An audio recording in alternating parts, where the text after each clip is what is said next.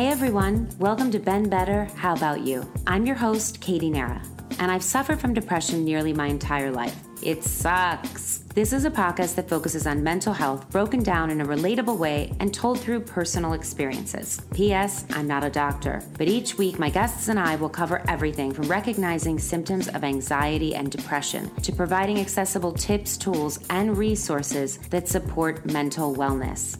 So get your weekly prescription with me.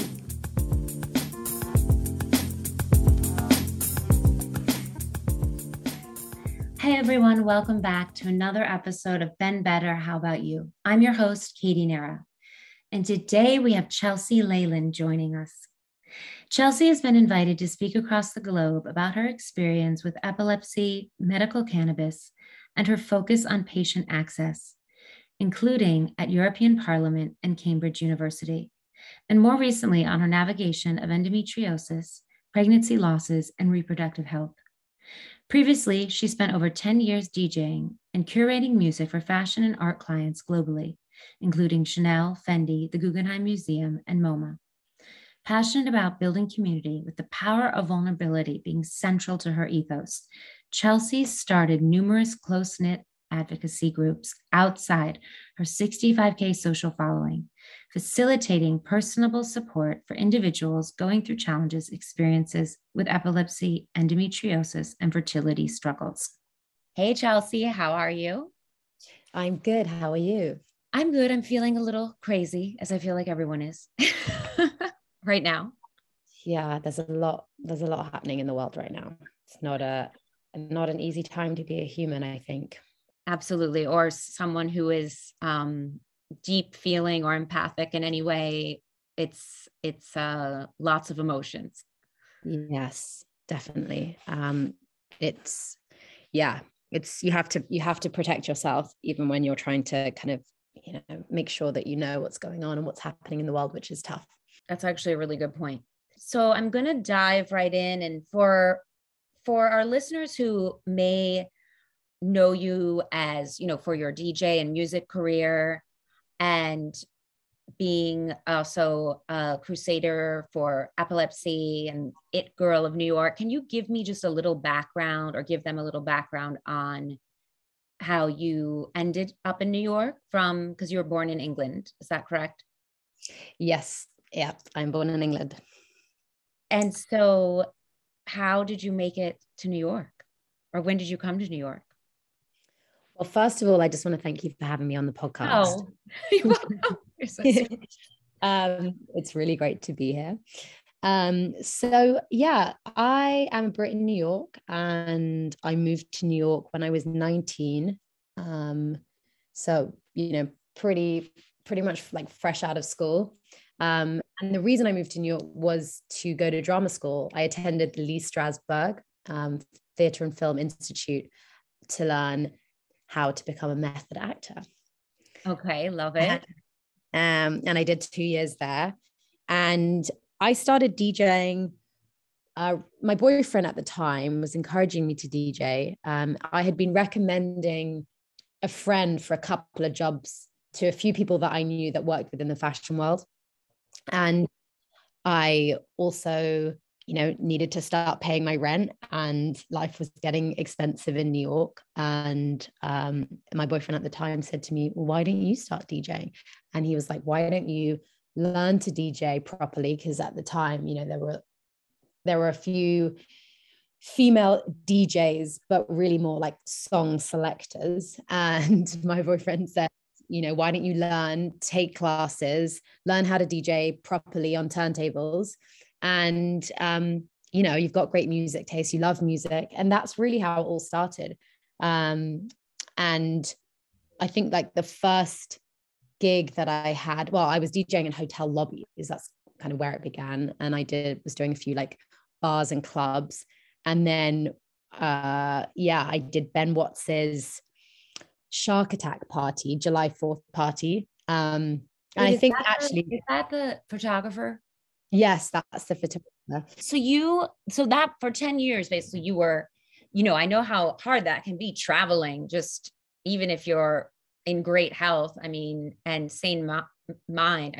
Traveling is just so hard on your body. It really is very taxing on the body. And I think, I guess certainly for me, in terms of like where my mind was at for so many years, was because I was having so much fun and enjoying what I was doing, and also feeling incredibly grateful and blessed to have such a fun career and be able to make a living by doing something that's so creative that I loved, and was very glamorous.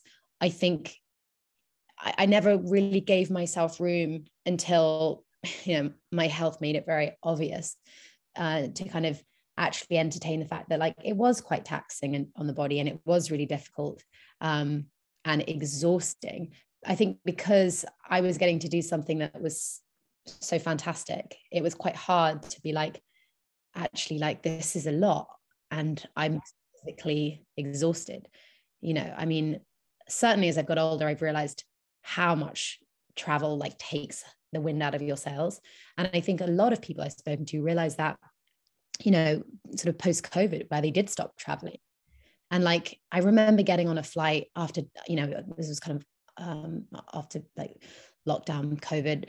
I remember getting on a flight from like England to Spain, and it was just like a couple of hours. I just remember feeling like utterly pooped afterwards, and realizing that like, God, all those like long haul flights that I used to take, what they must have been doing, to my system, my body. How old were you when you were first diagnosed with epilepsy?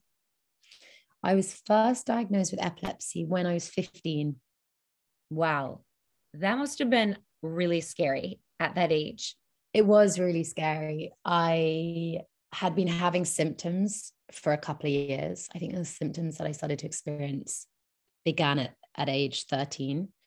Wow. It took another 2 years to actually receive a diagnosis. And I think it was particularly scary because I had grown up with an older sister who has epilepsy and has very severe epilepsy. And that had been such a, intense and, really been the kind of, just like a real challenge within my family growing up. Seeing someone and, a sibling and that you love suffer like that is really, really tough. And so, yeah, and I was always like the cognitively healthy child or sibling.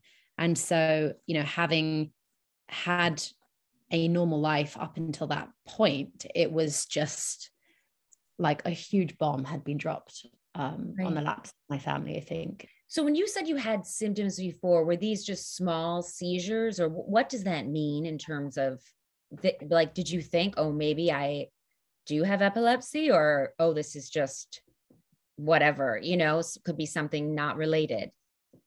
Yeah, that's a great question. So it all started really when I would be on car journeys. So when you'd be in a car and you'd be traveling somewhere, driving, or no, you just be passenger? I don't drive, actually. I still don't have a license, which is actually what happened to my epilepsy. But yes, I would be in the car and I would notice the dappled light that would come through the trees or buildings would flicker.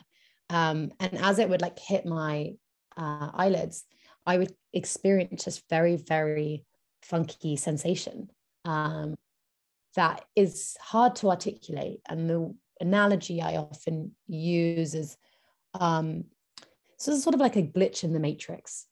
So like, I could be thinking about what I had for breakfast, or I could be in conversation with you. And when I have what is known as a myoclonic jerk, a mini seizure, I will get a little like glitch in my brain. It will be like a little interruption, and I'll lose, I'll lose my kind of train of thought, or I will have no idea what I'm talking about, like it's like something just suddenly stopped for a second. And I would get this sensation in the car, and I would turn around to my mum and I would say, I feel funny when the light flashes like that. And, there was just obviously so much trauma within my family. And my mum, had to deal with so much just watching my sister go through what she did. And so she just would kind of say, oh my gosh, don't worry me, And I think also it was just kind of hard to believe that something would just kind of spring out of nowhere, age 13. So that was kind of how it first started. And those jerks became like increasingly worse. Like I would experience them in the morning. in clusters. And as, I experienced that kind of interruption in my brain, my hands also do this funny thing where they just kind of like open really quickly. They open and close, like a little jerk, basically. For years, from the age of 13 to 15, and as they became increasingly worse, and I was getting clusters of them in the morning, I would be there sort of eating my breakfast with my cup of tea. And, I could be holding onto a bowl of cereal, and the bowl of cereal would just drop out of my hand and smash on the floor. And by the end, I guess sort of before going to see a neurologist, it was happening to me so frequently that, I would go through a morning, and by the end of it, I would have smashed 3 bowls, 2 mugs. I mean, it was wow. And such a strange thing to witness as well. Like, I remember my boyfriend at the time, like, it's kind of a scary thing, almost kind of comical. Like, it's just very strange to see someone like dropping plates, and he's like, okay, I guess you don't like this Chinaware. Like, what's the deal? Yeah. You really don't like those Weetabix.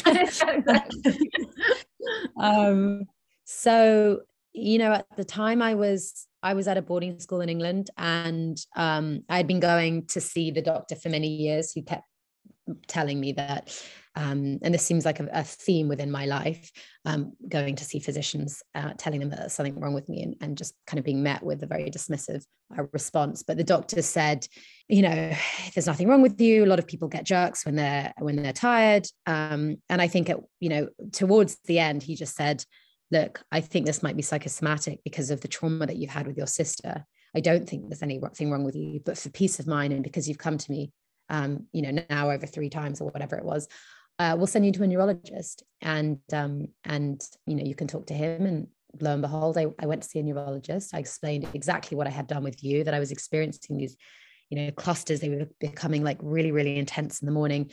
They would happen when I was tired in the morning.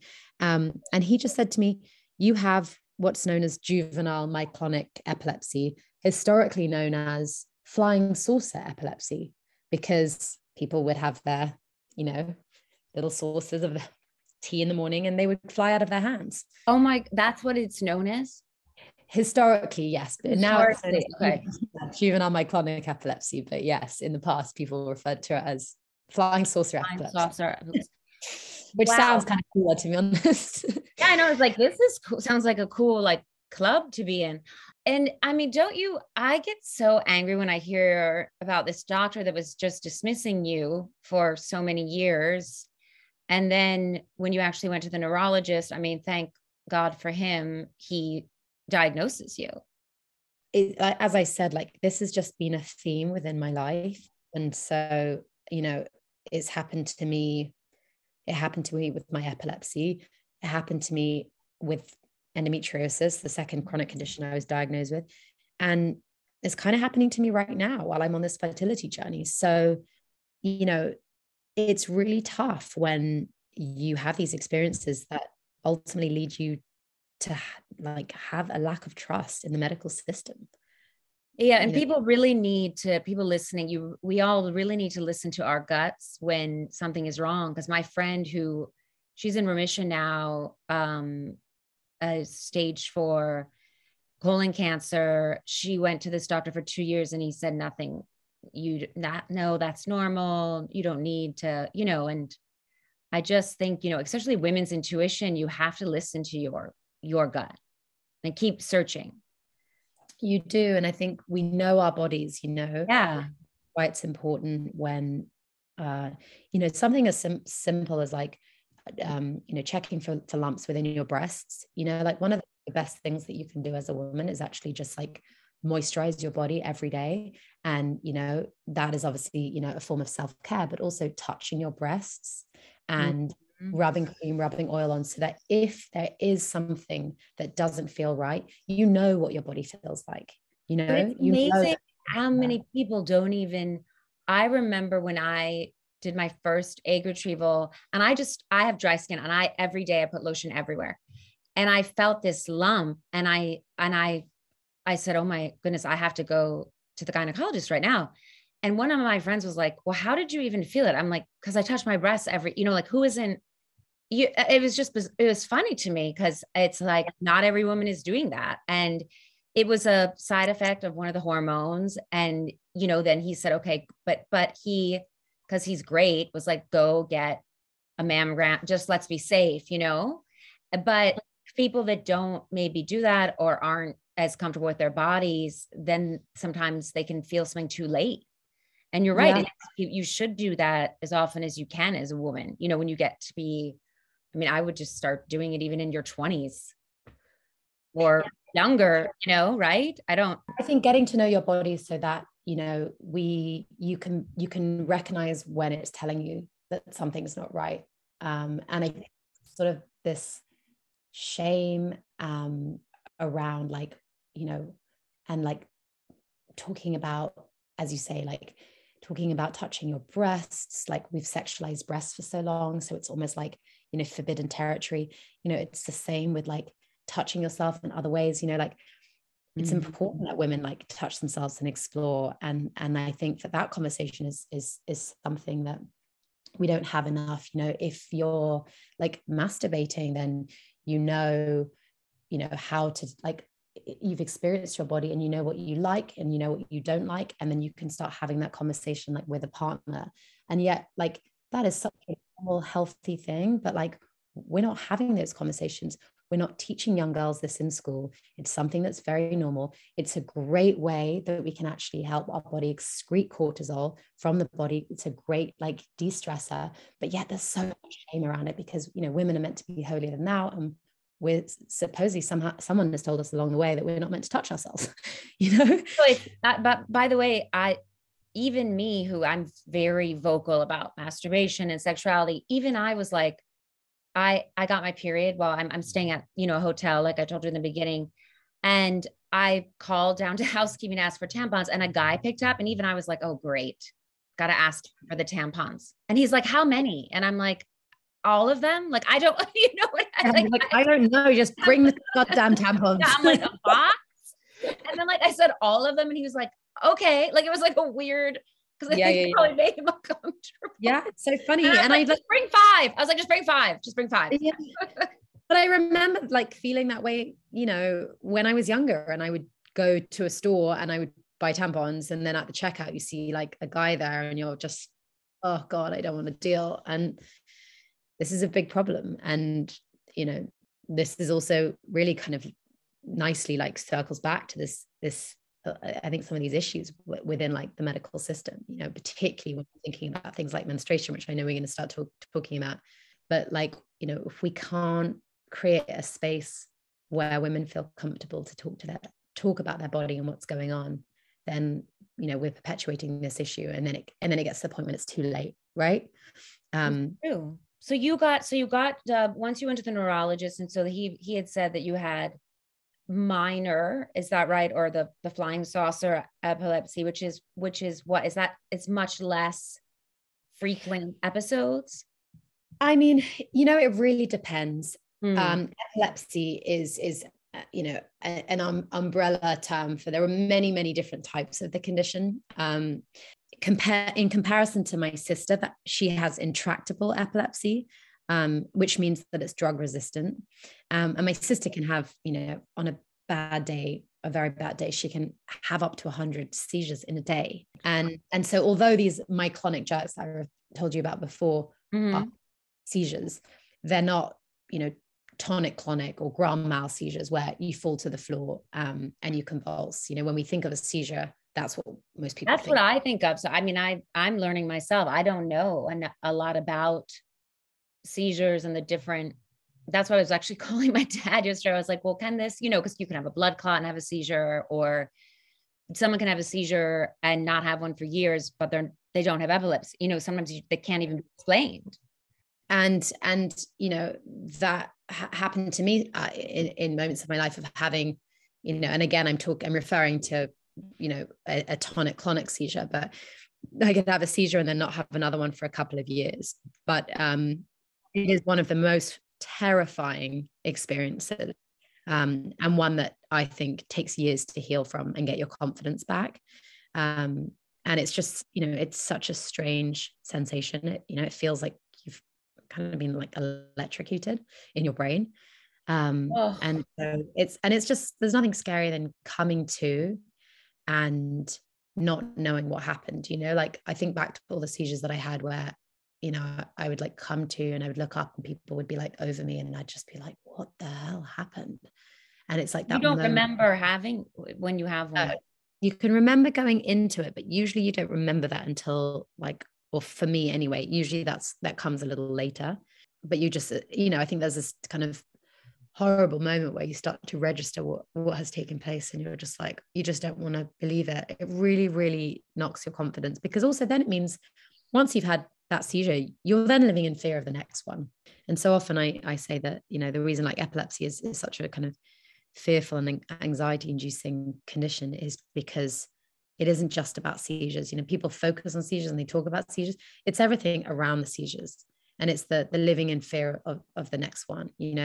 Am I going to have a seizure in the airport? And am I going to have one on the street right now? You might be heading back home from a night out. You might be dressed in something that, you would not want to fall to the floor, and like you might be wearing like a short skirt. It could be dangerous for you. It's heavily stigmatized, so there's so much shame around it. People lose control of their bladder. They can fall to the floor and have a seizure, and wet themselves. That's like incredibly humiliating, and that's all of these reasons. And like I think because of that stigma, a lot of the time people don't feel that they can tell others in the workplace that they suffer from epilepsy, because they're afraid of being treated differently. They're afraid of being judged, because a lot of the time, like, you can see it when you tell people that you have epilepsy. Still like there's sometimes people react and say like, what do you do if you have epilepsy? Like, that's crazy. It's just like there's a response to it that is really different. And I think it's because people are afraid of what it looks like when you have a seizure. Like, we historically used to think that epileptics were possessed by the devil, and that's because when you watch someone have a seizure, it does actually look like they're possessed by the devil. They start to convulse and choke, their eyes roll in their head. It is really scary. And I think in society we're not used to seeing people on the floor unless they're drunk or out of control. You just think out of control or mess, like what is this person doing? It's like it is out of your control, or whoever has it is suffering. And so I think that's why people get so uncomfortable. Yeah. I mean, do you know how many times I've seen people having seizures like on the street or like in public places, and no one around will go and help because people just think that they're a drunk? Are you serious? Drugs. Yep. It's happened to me so many times. And because because you living in England and New York, like big cities, you see things like that. I feel like in LA, everybody is in a car ignoring everyone. So right. helping anybody do anything. That's right. Awful. Yeah. So, we don't know though. Like, I mean, I know because I have it. My sister has it. You're an expert in it. You recognize it. And then if someone is having it, what are you supposed to do? That's a great question. You should put them in recovery position. And the most important thing, after you turn them on their side, protect their head from, banging or smashing into anything and kind of like causing further damage. Okay. And so because they can be moving around quite a lot as they're like sort of shaking on the floor, it can be quite hard and like heavy to hold the head. But that's a really, really important thing to do, because otherwise their head can smash on the floor. My sister has experienced a lot of brain damage from falling to the floor or from banging her head on radiators. So it's really, really important to protect their head. Don't try to, pull them out of the seizure. Do not put anything in their mouth. That is an old wives' tale. This whole thing of you can swallow your tongue. Like, I literally was just going to ask you that. I was like, wait, are you supposed to get like a can? I feel always, I don't know why I have this thing where I'm afraid of people biting their tongues. So you don't want to do that. You can bite your tongue in a seizure. That does happen. That is really common. So you're definitely right there. Waiting for them to come around. So not like slapping them in the face and being like, hello, just let them finish the seizure. A lot of the time you're really, really out of it after. There can be just a lot of different manifestations as well. Like some people laugh, some people can be talking gibberish. Like, it's really, it's different depending on obviously who's having the seizure. But then afterwards the person that's experienced the seizure is usually really, really exhausted and really wiped. So the best thing for them to do is just to go to sleep. A lot of the time people don't need an ambulance to be called, but I'm not going to say don't call an ambulance because, people are afraid. And if they don't know what to do, or they're with a stranger, then, maybe that is the best course of action. But I tell people, with myself, I'm like, if you ever see me having a seizure, like, you don't need to call an ambulance. Just tell me on my side, protect my head, and then just put me into bed, get me to bed. Is epilepsy hereditary? So it can be. In our case, that has been a little bit, sort of all the testing we've done has been somewhat inconclusive. Oh, really? Yeah, unfortunately. I mean, one would think it's genetic, given that both my sister and I have it. But either of your parents or grandparents? Neither of my parents have it. Neither of my grandparents have it. My dad thinks he might have had an uncle that had like fainting episodes, which is a lot of the time back in the day, people didn't want to say that they had epilepsy. I mean, up until the 70s, there was a law that you like couldn't get married to someone with epilepsy, believe it or not. Were you on medication for these seizures that it wasn't working and you found cannabis? Yes.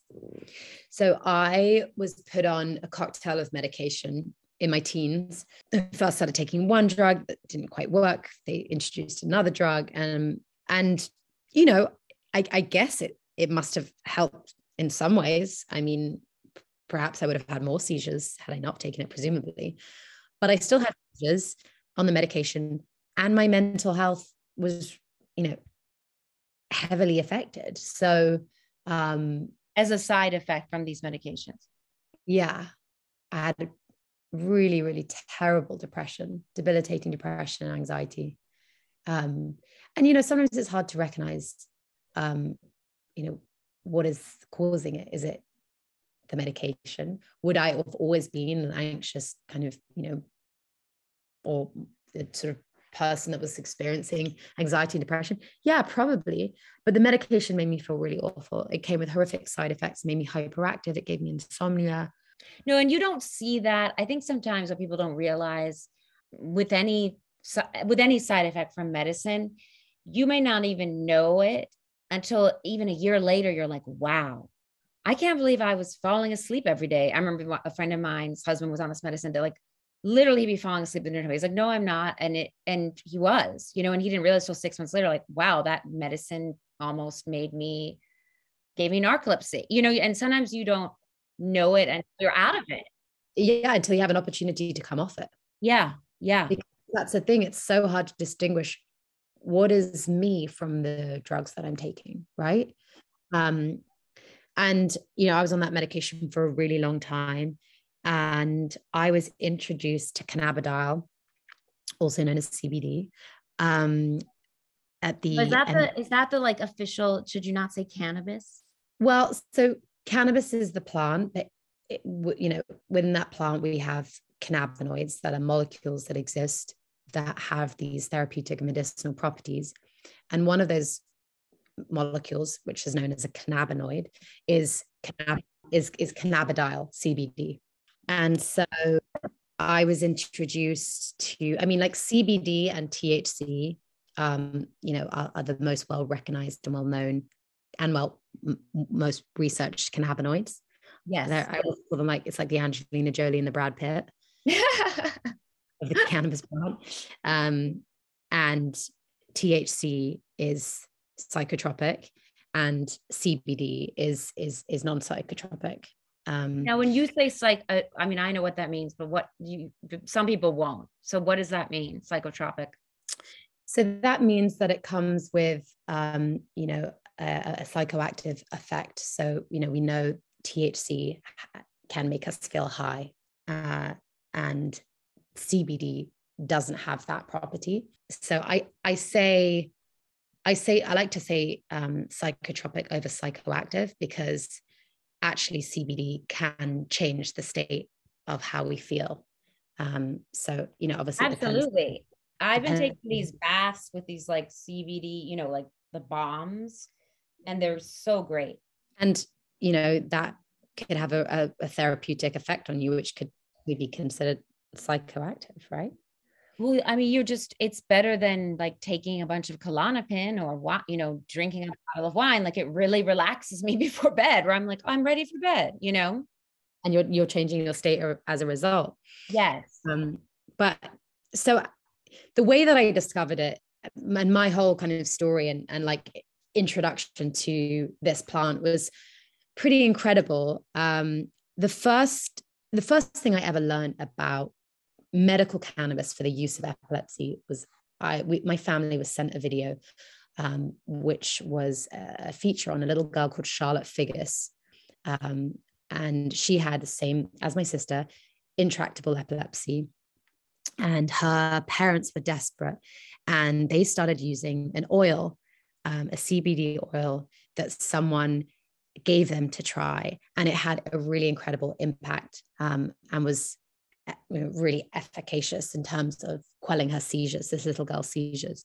And she was in England, in the UK? No, this was in the US. This was in the US. Okay. This is in the US.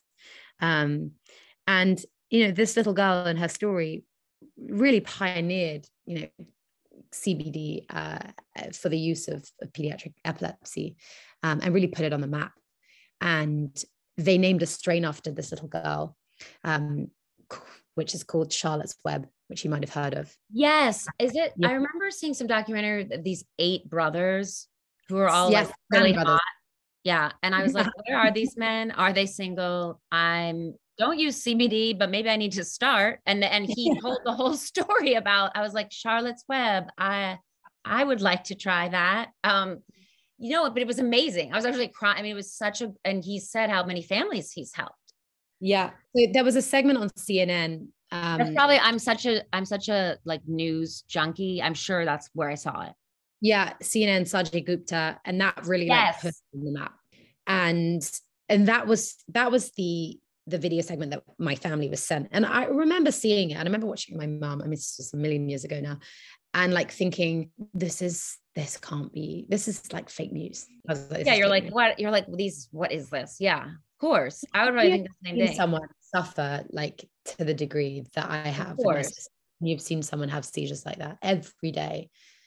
It's very hard for your mind to wrap your mind around a little bit of plant oil extracted from a plant like the cannabis plant could possibly be, helping to quell the seizures. Having a purpose or, searching for meaning in life can actually like improve your mental health. So I think that, if that was a time that a lot of people had that moment, that awakening moment, then, it's incredibly powerful.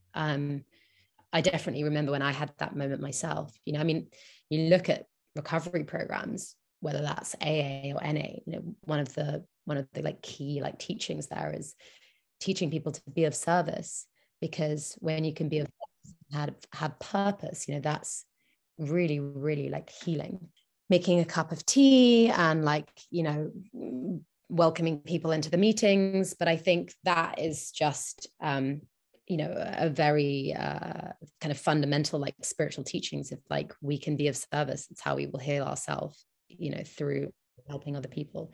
And I think, it's really like profound that people had that realization during COVID. I mean, I definitely remember when I realized that I wanted to sort of try to be of service and try and advocate more for people with epilepsy, and, people that were vulnerable like my sister and didn't have the ability to fight for themselves. So on February 10th, a very personal story that you wrote was released on Vogue, and it was titled Chelsea Leyland on Pregnancy Loss, Navigating Grief and Tackling Taboos in Women's Health. And last July you were pregnant, and at 8 weeks you started bleeding. Can you tell us what happened? I started bleeding, and I went to Dr. Google, and okay. I read that it can be a sign that there's something wrong, and it can also mean it can also be just a normal symptom of sort of being your first trimester. One of my friends told me that she bled throughout her whole pregnancy and everything was fine. I think my gut was telling me something was wrong, but I was also trying to kind of change the mindset and be positive and say like, hey, you always think something's wrong because you've had such a kind of crazy journey with your health.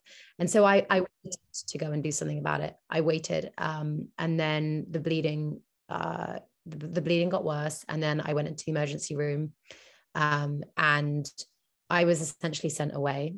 I won't give you all the details, but I was sent away. They said that if something, serious was happening, that, because they checked all my vitals, they said that they would know. So I was sent home, and I believe it was the next day I went to have a scan, and she was doing the ultrasound, and quite quickly just said to me, because she was like really quiet, and I remember just lying there being like, something's wrong. Why is she waiting to tell me something? She just kept moving it over, and then she just said, here's the baby, and this is the heartbeat. And I was like looking on the screen, and she said, I'm afraid you're having an ectopic, and this is where the fetus begins to develop in the fallopian tube.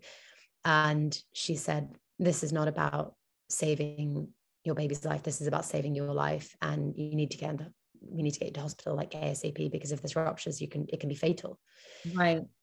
It like all happened really, really quickly. And I was in surgery 2 hours later, having my right fallopian tube removed. Like, I just can't even imagine how traumatic that must have been. It was a lot. It was really difficult.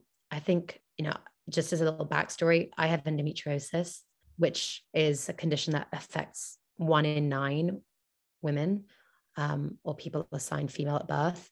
And it is the condition that essentially tissue similar to the lining of the uterus begins to grow outside of the uterus. So that can be anywhere from the exterior wall of the uterus. It can grow in the gut. It can grow in other organs of the body. And I mean, believe it or not, this condition is as prevalent as diabetes. I have a few girlfriends that have it, or had it very bad. Sometimes it's ironically like can get better after you have a kid, and I was like, well, isn't that ironic after you go through basically like hell and back, which I know many have who have tried to conceive with this. Yeah. Endometriosis can lead to infertility. I mean, I didn't know that until your article. Yeah.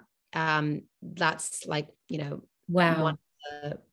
One of the, I guess, more unfortunate, but sadly very common, symptoms of this condition. And I knew that. So I think I always had a little bit of fear that there could be a problem because of that. But actually most of the time, the infertility is the challenge in trying to conceive, and that that hasn't been my problem to date. But I did lose a baby recently, which was my second, and unlike the first, which was an ectopic, the second was a miscarriage. And I was told by I've been now told by a couple of gynecologists that it's just bad luck. The ectopic, was probably related to my endometriosis, because the endometrial tissue can grow in the fallopian tubes, causing the fetus to get stuck, so sort of making it sticky. That could be, that's kind of one theory. Or also, with endometriosis, we know that the immune system it affects the immune system. There was a quote I had written in our interview where you said, why, I believe this is from the Vogue article, why is my body letting me down? It's really hard not to feel like your body is defective at that point. So if you could speak on that in, relation to the 2 miscarriages that you spoke about in that article, and just how we as women, we're so hard on our bodies, right? And there is this still in society, if you don't have children, you don't have a full life, which is crazy because it's 2022. So if you can just talk about even that quote or what that brings up for you. Yeah. I think by the time, I reached the second pregnancy loss, Mm-hmm. It was like the first one I was able to just kind of say, look, this was really bad luck, or this was just not my time. And to happen a second time was just really hard to have that mindset, because at that point, you know, it's hard not to fall into like a victim mindset. It's hard not to be kind of critical or harsh towards your physical body, because you do feel like, well, why are you letting me down when I want this so much? It's the not getting what we want, and it's the not having control over it, which I think makes the process so challenging. What is a missed miscarriage?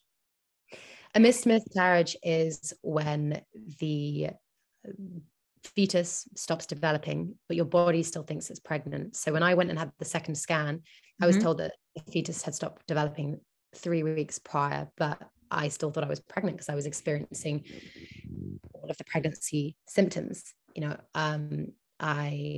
my breasts were still very like swollen and painful. You know, I was still very bloated. I felt like my kind of baby bump, as it were, was growing. And it's a very confusing thing to go through, because, you know, there's this almost like battle between the mind and the body. I did not know that could happen. Like I knew that I didn't know that was a term for it, I guess, more that I knew that sometimes a girlfriend of mine had a similar thing where like, they want you to miscarry on your own, you know, I'm putting own in quotes. And I think it's really awesome, this article and what you're building, because you're shining a light on something that that women have a lot of shame around, and they shouldn't, because it's our bodies, right? And things go wrong. And when you're creating life, and it shouldn't be taboo or shame when something does go wrong, but there is. It's like women are just expected to have children and have great pregnancies and like go about their day as if it's nothing. I mean, I think most women of our generation, you grow up and you didn't know anything about your body, you know, like you get to the age where you're pregnant, that you want to, try to conceive. And suddenly it's like this shock that you like, oh, wait, I can only really get pregnant around the time of ovulation. Like, I didn't know that. Like, do you know how many women tell me that the whole time? Like it's crazy that we aren't given these tools, and that we just think that, you know, we spend our lives trying not to get pregnant. And then one day we want to get pregnant. We think it's just like all going to happen really easily. Well, and that our bodies aren't caught up with, and I don't know if that ever will be, because it's just the way we're born, that you know, most women are having kids much later in life. So it is harder.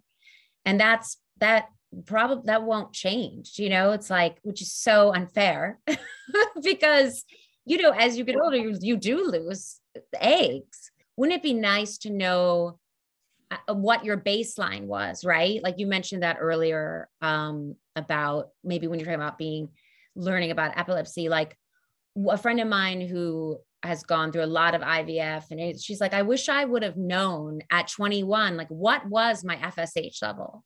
Because you don't learn about any of that until you're like in your 30s or late 30s or 40s, right. And you're running around like shooting up your stomach, freezing eggs. And it's like, well, I would have loved to have known what these levels were at this age, right? And why don't we?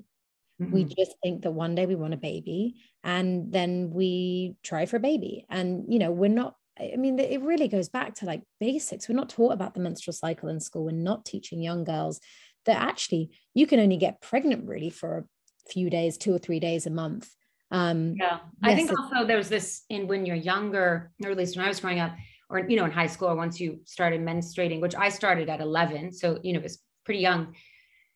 You're just taught like, don't get pregnant. So there's all this, you know, everybody is in that mindset of, I can't get pregnant. And then you'll hit a certain milestone in your life. And then it's like, I need a baby. I need to get pregnant right now. And many have been put on birth control, which many studies have shown that, you know, then that makes it harder for you to get pregnant.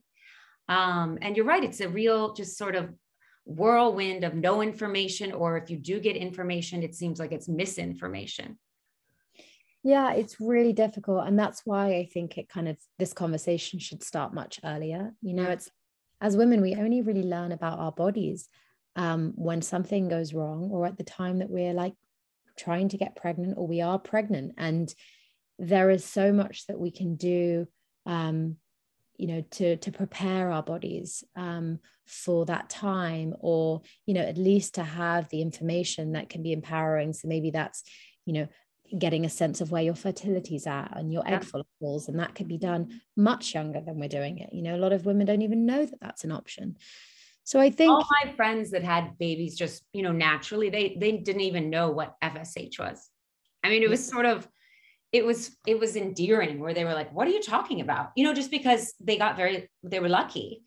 And I don't think many women, or maybe they do now, I don't know. I feel that many women, or I shouldn't say many, some, they don't realize how lucky they are getting pregnant naturally.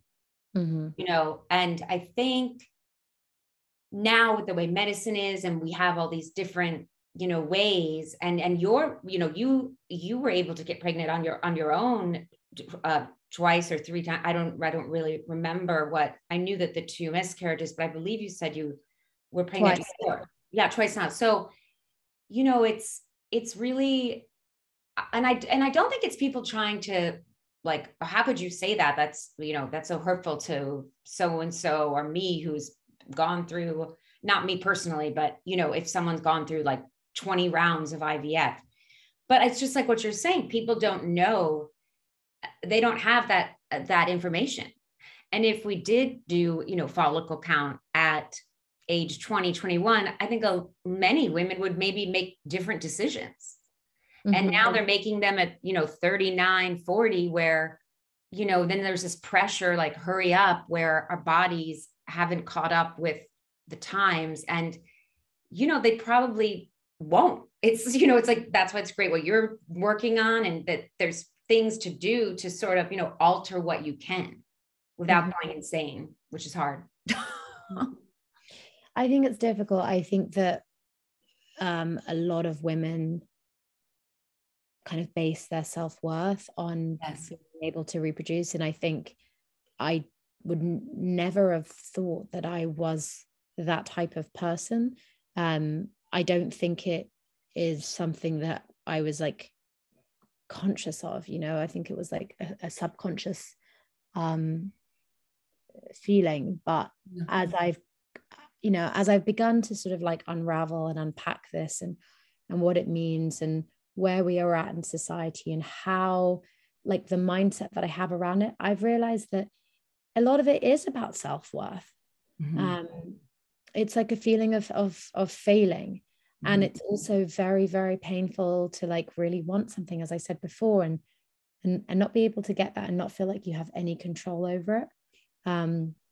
But, to the point that you just made, like, if we can educate women and talk about these challenges earlier, and how it's not the case for most people that you just get pregnant like that, then perhaps once we reach that time in our life where we do go about trying for a baby, then it would be a little less painful and a little bit easier. But, these topics are taboos, so people don't feel that they can talk about them or share about them.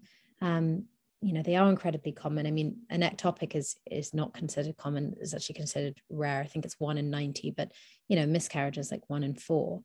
And I think that the way that we really heal and the way that we're able to like better manage these situations is through like community, is through sharing our journeys with other women and having them share with us. Yes. And so I think it's really difficult, this kind of, I guess this like taboo nature and the stigma that exists, because ultimately by not sharing, we continue to not share because people don't want to share, that they're pregnant until they're sort of 3 months in. And I think we discussed this before. That was a really, sorry to interrupt you. That was just such a brilliant point you made, because it almost maybe is self, like forecasting, where it's like, don't tell anyone the baby could, it's just like this, because you're right. Because then it's perceived as a failure. Like, oh, I miscarried.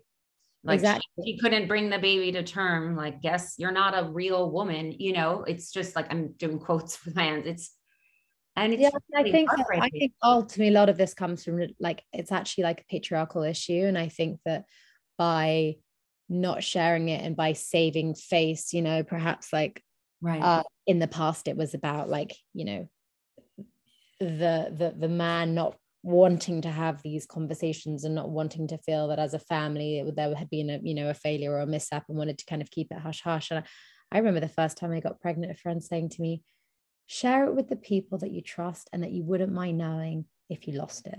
And I just remember thinking that was such like sound advice, and obviously now feels very profound because it's true. And had I not have shared it with anyone, I wouldn't have had the support. I mean, I probably would have had the support because I have incredible friends. I would have gone to those people, or those particular people when I lost the baby. But I think people sharing your joy and your excitement in those like early weeks is important, because then they can understand where you're at when it doesn't work out. It's not a case of like, oh, I got pregnant, it's not the right time for us, we don't know if we want to keep it, and then you lose it. It's like you're sharing, and that's what I did, and shared with the people that were closest to me, who knew how much I wanted it, who knew how like unbelievably like happy and grateful I was. So then when I lost it, I had that support network. And I started a women's group online for women that are experiencing challenges with their fertility. So we've got a lot of women on the group that have endometriosis. We've got some that have unexplained infertility. We've got a member who was born with 2 uteruses and she lost one baby and then had to have a surgery to create 1 uterus out of the 2. It's a very rare condition. We've got a member of the group who's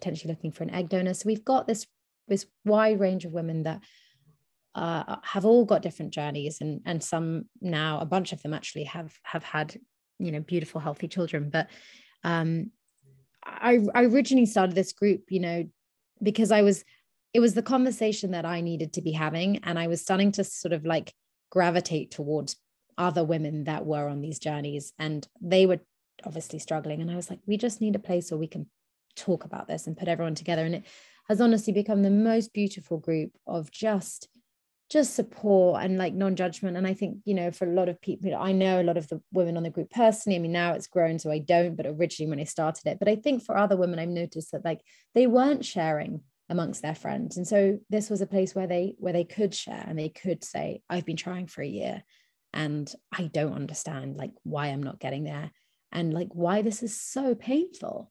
Right. So it's such a wild journey. And I think, it's such a strange kind of energy to tap into, because it's like you can be very busy and you can have a lot going on. And I like to think that I'm in that position where it's like, I'm fulfilled in my life. I really am fulfilled, but I have this, this kind of yearning desire to have a baby.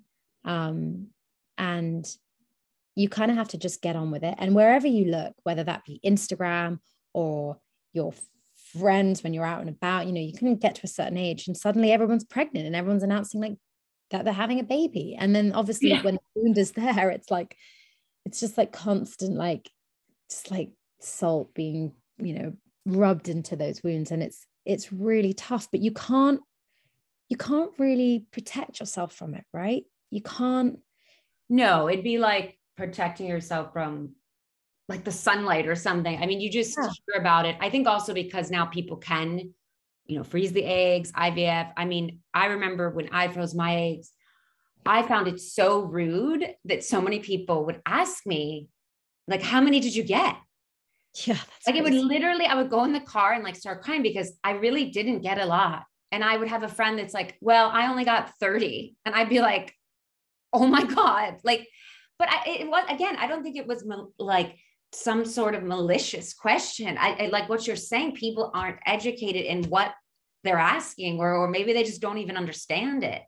Yeah, of course. I mean, it's a really hard one as well, because it's like when we talk about normalizing some of these topics, so whether that be normalizing, like, your choice to freeze your eggs, or normalizing miscarriages, like we don't want them to be normalized in the way that people are just saying to you, like, oh, how many eggs did you get?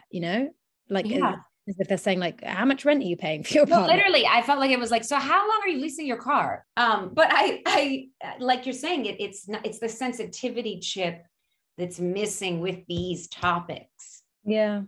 And I think, when I talk about like normalizing these topics, like Mm-hmm. normalizing, the conversation around miscarriages, it's like, I want to normalize like talking about them openly in the way that we talk about how painful they are emotionally, how painful it was physically. I mean, even just like some of the, just like the kind of experience that you have in having a miscarriage, like, we should talk about the fact that you're having contractions and that, you're passing and expelling a lot of tissue in the fetus. You bleed a lot. Sometimes you're able to see the fetus coming out of you. Like, it's very traumatic. But I feel like the way that people have normalized it is just sort of like, you'll go through that experience and someone will say, oh, I had a friend who had like 5, like, oh, everyone has them. And actually, and perhaps when people say that, they do mean to comfort or they do mean to provide solace, but I found that it kind of felt like it took away from what I was feeling in the grief. And I think when I say normalize, like, let's open the conversation around the grief. Let's give like people in society, like, space to grieve. That must be really hard for you. How are you doing? No, I cannot stand when people are so dismissive of someone's experience. Like that, like, oh, someone had 7 or someone had, it's like when I say, oh, I have manic depression, they're like, well, everyone's depressed, it's like, well, no, I don't think everyone is manically depressed. I don't think everyone has maybe taken a knife and thought about killing themselves. I don't think everyone has had a miscarriage and the experience that you said. And it just is upsetting where I really don't. And again, like you're saying, I don't think people mean it. Like, they're just trying to make you feel better, but it doesn't make people feel better at all. That just, I think we just like, we don't seem to have the ability. I mean, I would say the Brits are really terrible at this, but that's true. It's like grief, it's like, I noticed that a lot, where I'm from, where people don't want to go into the emotion, and it's this kind of stiff upper lip approach. So rather than ask someone how they're doing when they've lost their mother or their brother, or they just don't say anything. Or like make tea. I feel like everyone's just making tea. Everyone's a cup of tea. I mean, but we do believe that all Brits believe that a cup of tea can solve a lot, which I think it can, but that's a whole other topic.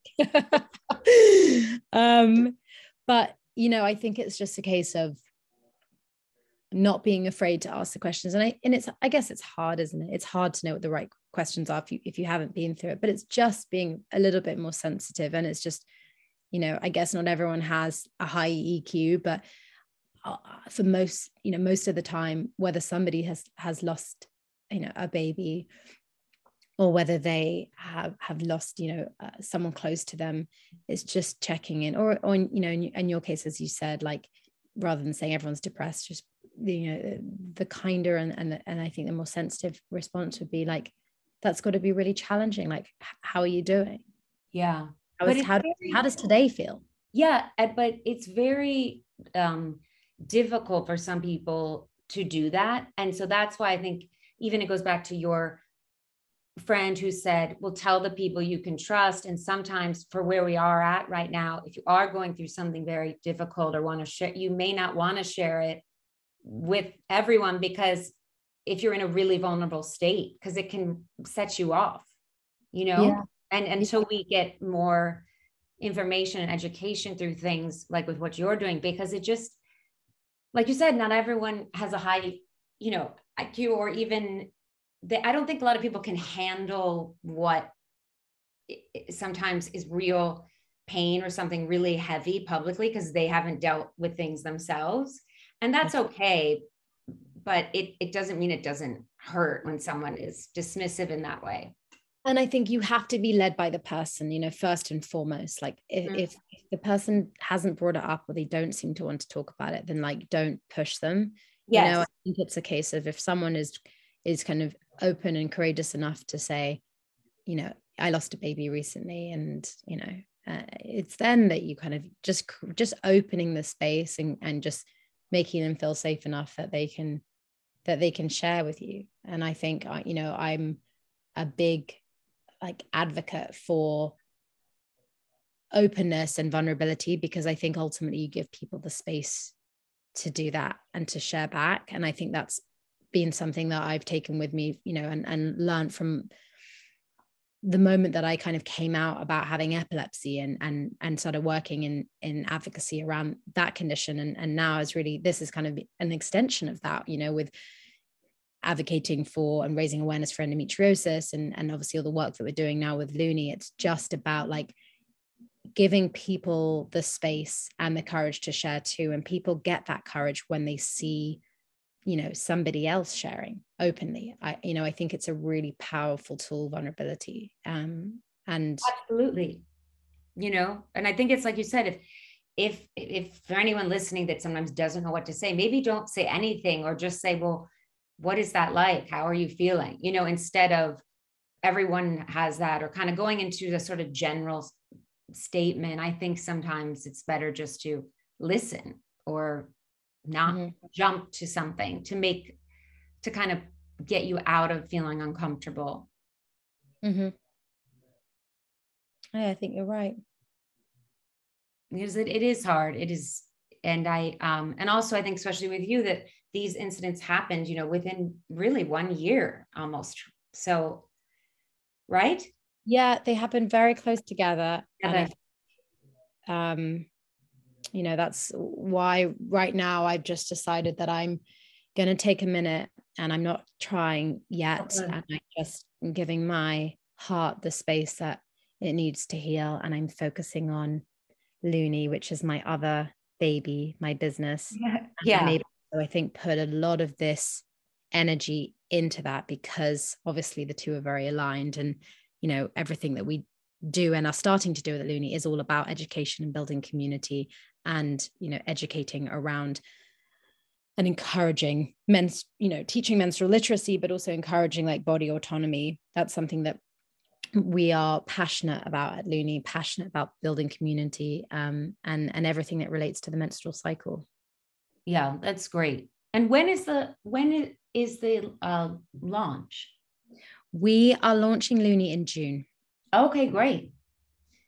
So soon. Well, very exciting. Okay, our 5 questions. What do you do for a mental break?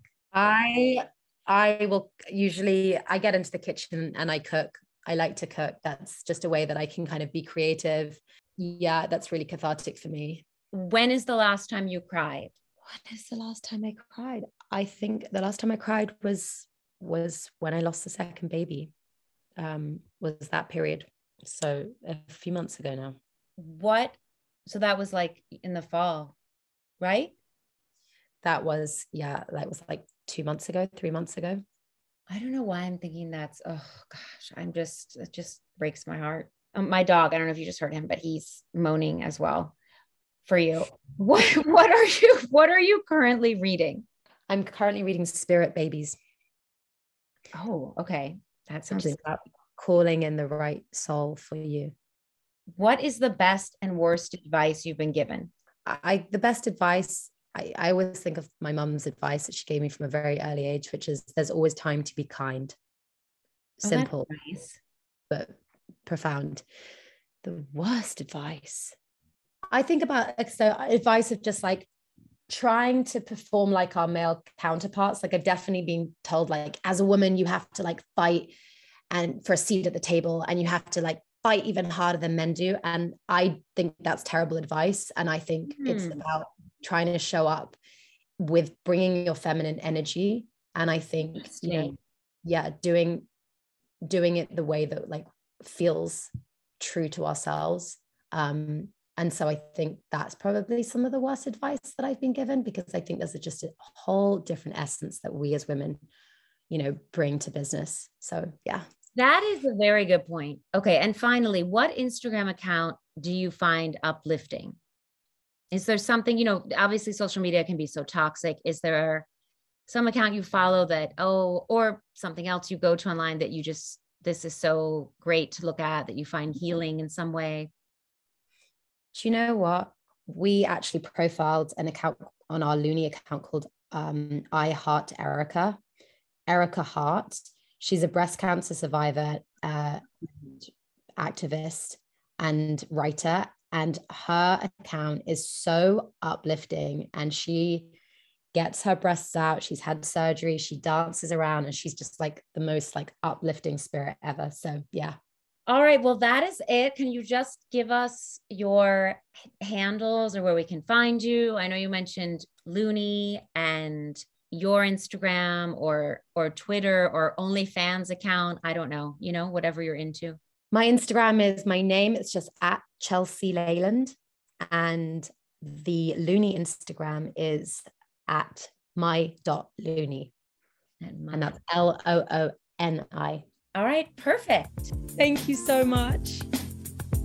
Thank you for tuning in to Ben Better, How About You? To learn more, please visit benbetterhbu.com and check out our Instagram, BBHBU. Slide into our DMs with your questions and/or comments. Also, be sure to subscribe for your weekly prescription. This pharmacy is open 24/7.